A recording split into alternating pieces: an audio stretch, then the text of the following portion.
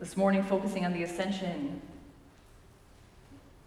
we talked about the way that Jesus Christ is the bringer of heaven and earth, and the bringer of earth to heaven.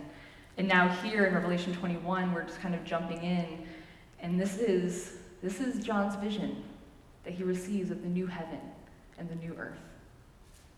So listen then for the word of God. Then I saw a new heaven and a new earth. For the first heaven and the first earth had passed away, and there was no longer any sea. I saw the holy city, the new Jerusalem, coming down out of heaven from God, prepared as a bride beautifully dressed for her husband. And I heard a loud voice from the throne saying, "Look, look, God's dwelling place is now among the people, and he will dwell with them. They will be his people, and God himself will be with them and be their God. He will wipe every tear from their eyes. There will be no more death, or mourning, or crying, or pain, for the old order of things has passed away." He who is seated on the throne said, "I am making everything new." And then he said, "Write this down, for these words are trustworthy and true." He said to me, "It is done. I am the Alpha and the Omega, the beginning and the end. To the thirsty I will give water without cost from the spring of the water of life. And those who are victorious will inherit all this. And I will be their God, and they will be my children." This is the word of the Lord.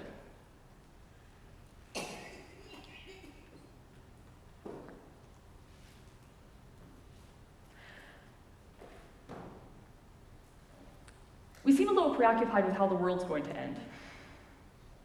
Zombie apocalypse, a new ice age, nuclear war, Mayan doom, which was kind of big a few years ago.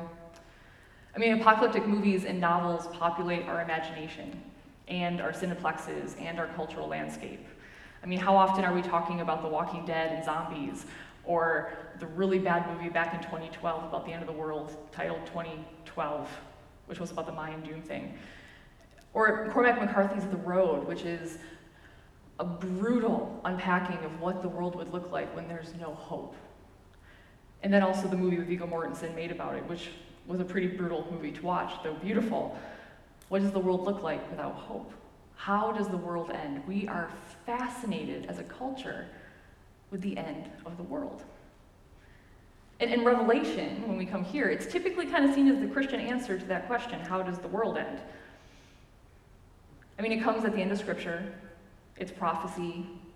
Many have read it as a puzzle to figure out, right? There's pieces that we just need to fit together, and then we'll get the image of what the end looks like. We just have to kind of piece it together just a little bit better, and the picture will become clear. It's full of clues of how the world will end, and our role in it, and how we can be safe at the end of all things. When I was younger, actually, reading Revelation was kind of like watching a horror movie, right? It had monsters and gore and blood and scary things in the corner of the scenes. It was terrifying to read.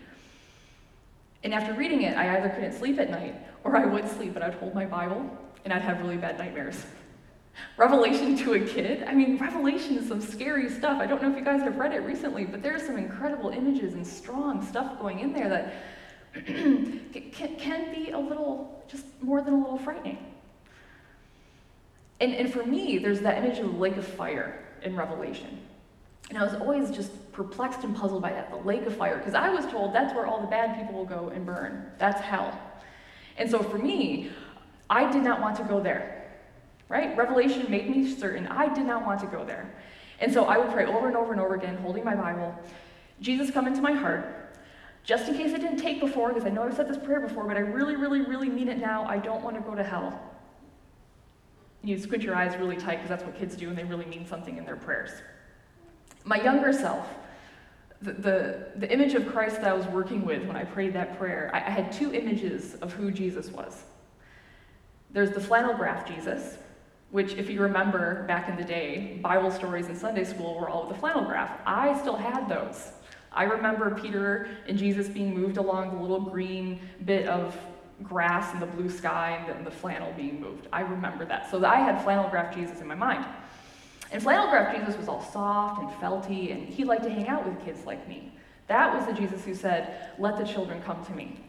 Flannel graph Jesus.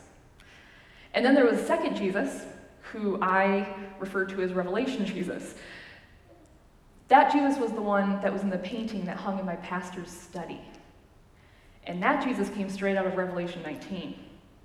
That was a Jesus who, when you stared at the portrait, the painting, it was quite large. And for a little kid, it was about like 2 feet by 3 feet. It was a big thing for a little kid to see.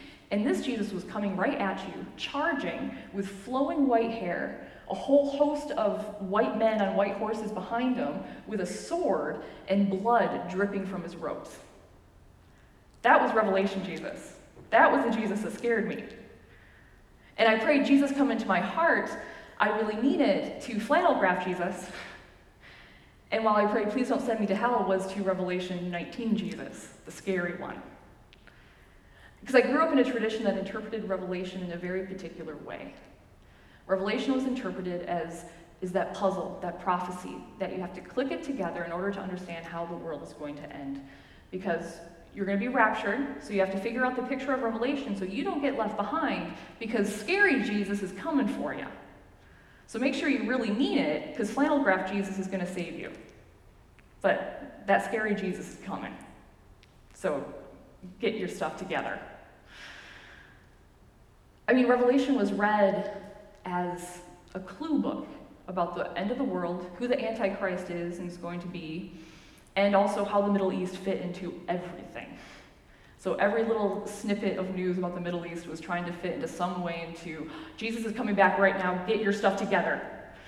Scary Jesus. Remember him? He's coming. You don't want to get left behind.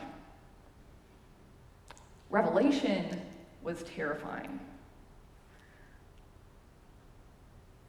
But then, heaven wasn't all that enticing either, to be really honest.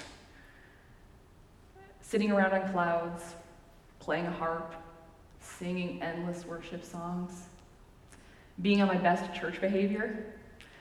To a kid, this is not the idea of fun. When you say you're going to go to heaven and that's what they think, not really selling it really well to them. So I prayed with that image of heaven in my mind. I remember as a kid praying, okay, Jesus, don't get me wrong, I want to go to heaven, just not yet. Let me live a little. I didn't want to get there too soon, because I had it figured out that I wanted to live as long as possible, and then I'd go to church for a really, really, really long time. That's a kid's understanding of the end of the world, taught by a church through the lens of Revelation in a very particular way. And when I look back on that, look back on how that formed and shaped my faith, I saw nothing but fear all the way down, right? Fear of hell, fear of not being good enough to get out of hell, not like fire. Also fear of heaven, fear of a boring, long eternity that awaited me on the other side of death. But it was better than the other place, so, well, okay. Fear. Fear, fear, fear, fear, fear. To my young imagination, Revelation was a book of blood and wrath, violence and judgment, and hellfire. But John, the guy who received and wrote the visions here in Revelation,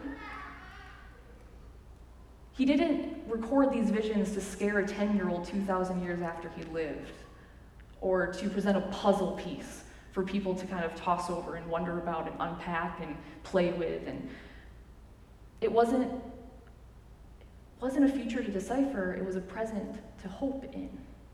Because John was a pastor. We often forget that this is a vision given to John. He was a pastor, but he wasn't just any pastor, he was a pastor to a persecuted church. A few decades after the resurrection of Jesus, the church was being squashed by Roman emperors. They were thrown into the Colosseum, they were torn apart by lions for the entertainment of crowds. And John himself was actually exiled, imprisoned on an island in the middle of the sea. And the only reason that he was exiled and not killed was because, well, he'd be made a martyr, and that would inspire other people to follow Jesus Christ, and we can't have that. So he was put in exile. So here's John, a pastor, separated from his congregation, praying for them, holding them in prayer, wondering what word to give to them. He's not wondering how the world's going to end. He's not wondering, gee whiz, I wish I could write a mind bender for people living a few centuries after me. John needed a word of hope for his suffering people. That's the need that John had coming into Revelation. He was asking questions like, how do I preach hope to my people? How do I encourage them in the face of grave difficulty? How do I give them strength to continue on? For the preachers that I had growing up, for that particular way of reading Revelation, the hope that Revelation held out to John, to this pastor, it was nothing more than an escape hatch. Yes, you're being persecuted. Yes, you're experiencing hell on earth. But don't worry, there's life after death. You'll escape this, and don't worry, it'll just be a bad memory. Is that kind of hope enough? Does that kind of hope satisfy? Is that the kind of hope that Pastor John was looking for his people?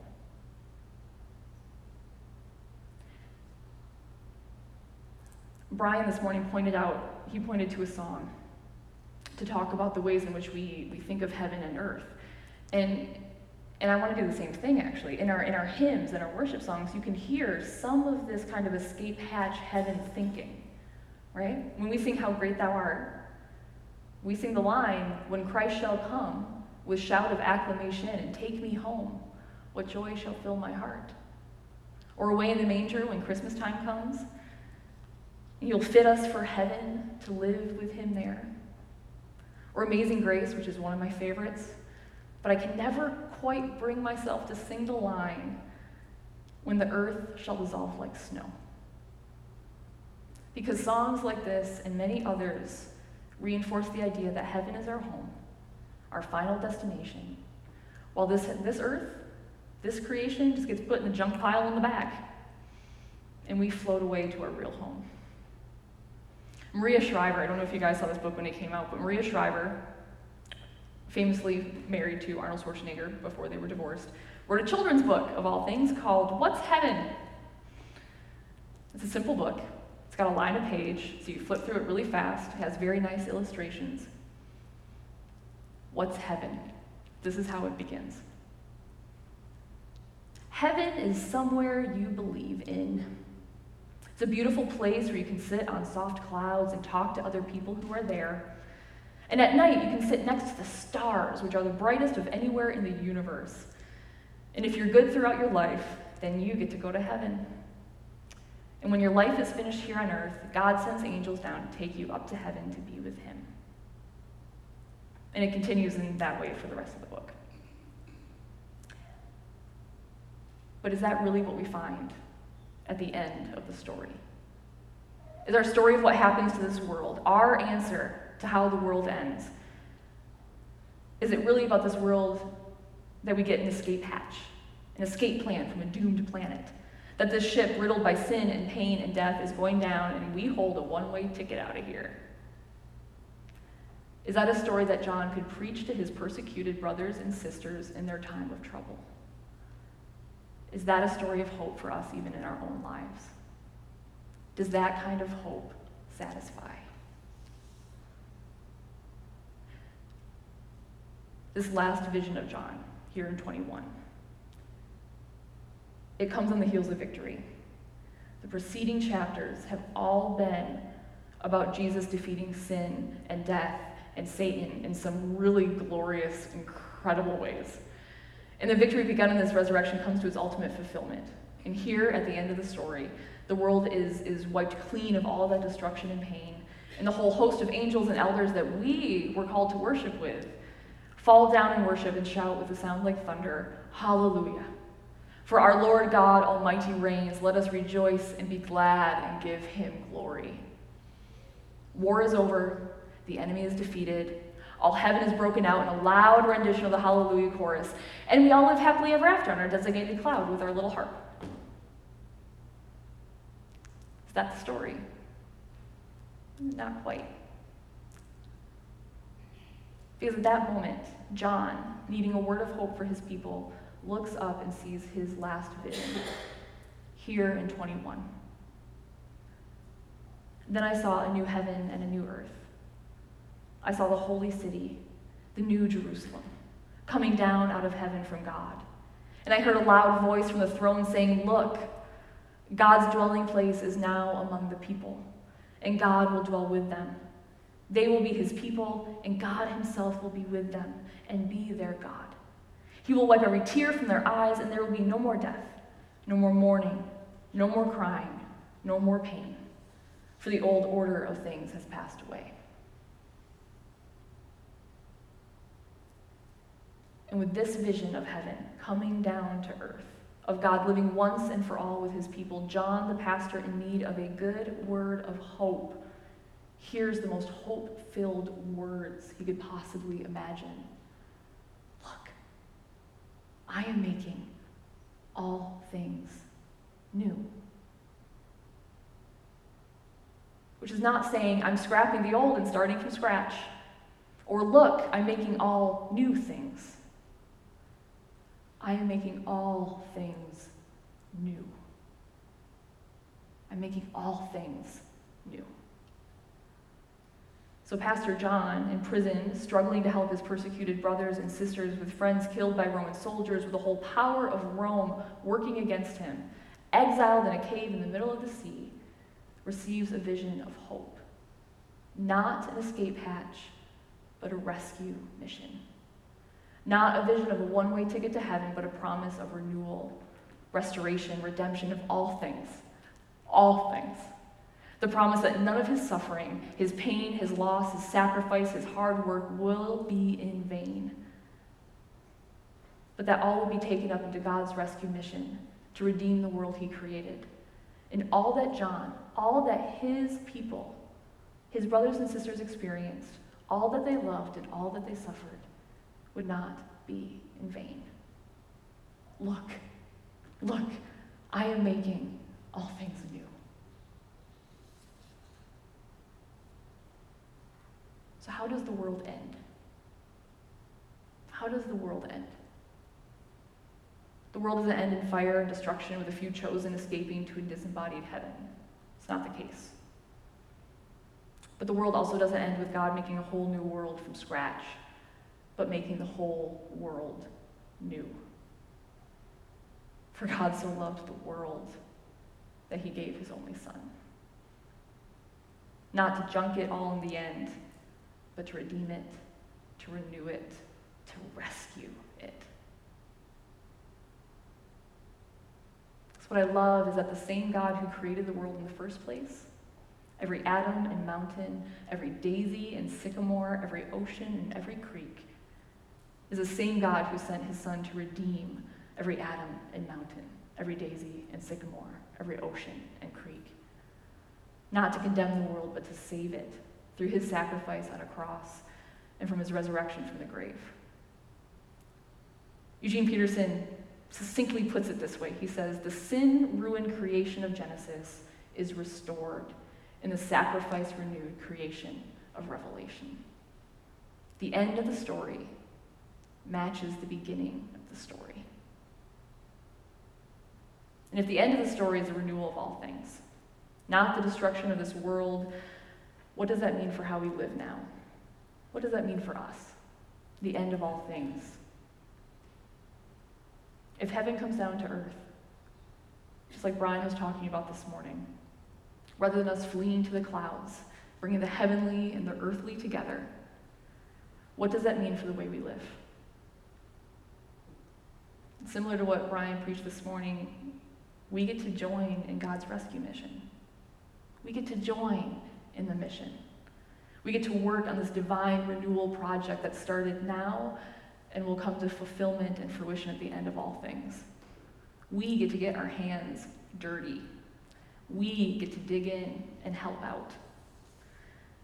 And I can't think of anybody who sums this up more than Abraham Kuyper, that good old Reformed theologian, with this very famous quote that says, "There is not a square inch in the whole domain of our human existence over which Christ, who is sovereign over all, does not cry, 'Mine.'" There is not a square inch in all of creation over which Christ, who is sovereign over all, does not cry, mine, mine, mine. Not one square inch that does not belong to our risen and ascended Lord. Not one square inch that is beyond the reach of his redemption, of his renewal, of his rescue mission. Not one square inch that does not matter from here to eternity. Not one.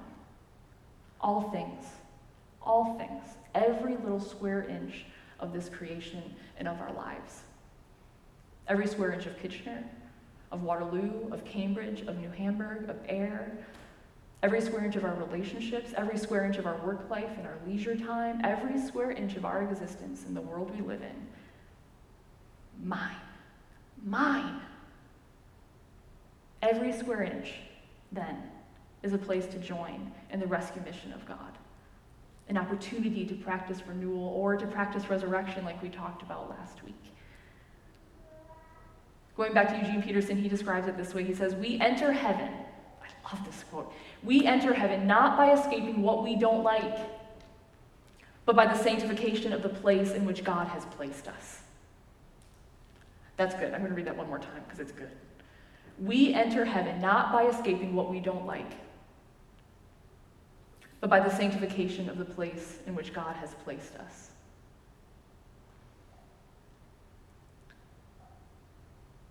And that's when we see glimpses here and now of the moment when heaven will come down and Jesus will declare, look around, I am making all things new.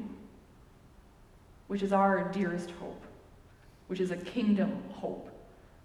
And that's the kind of hope that can satisfy.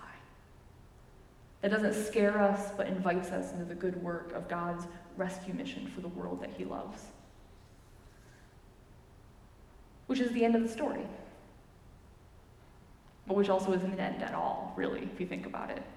It's the beginning of everything, of all things, of every square inch, renewed and redeemed. Thanks be to God. Thanks be to God. Let's pray.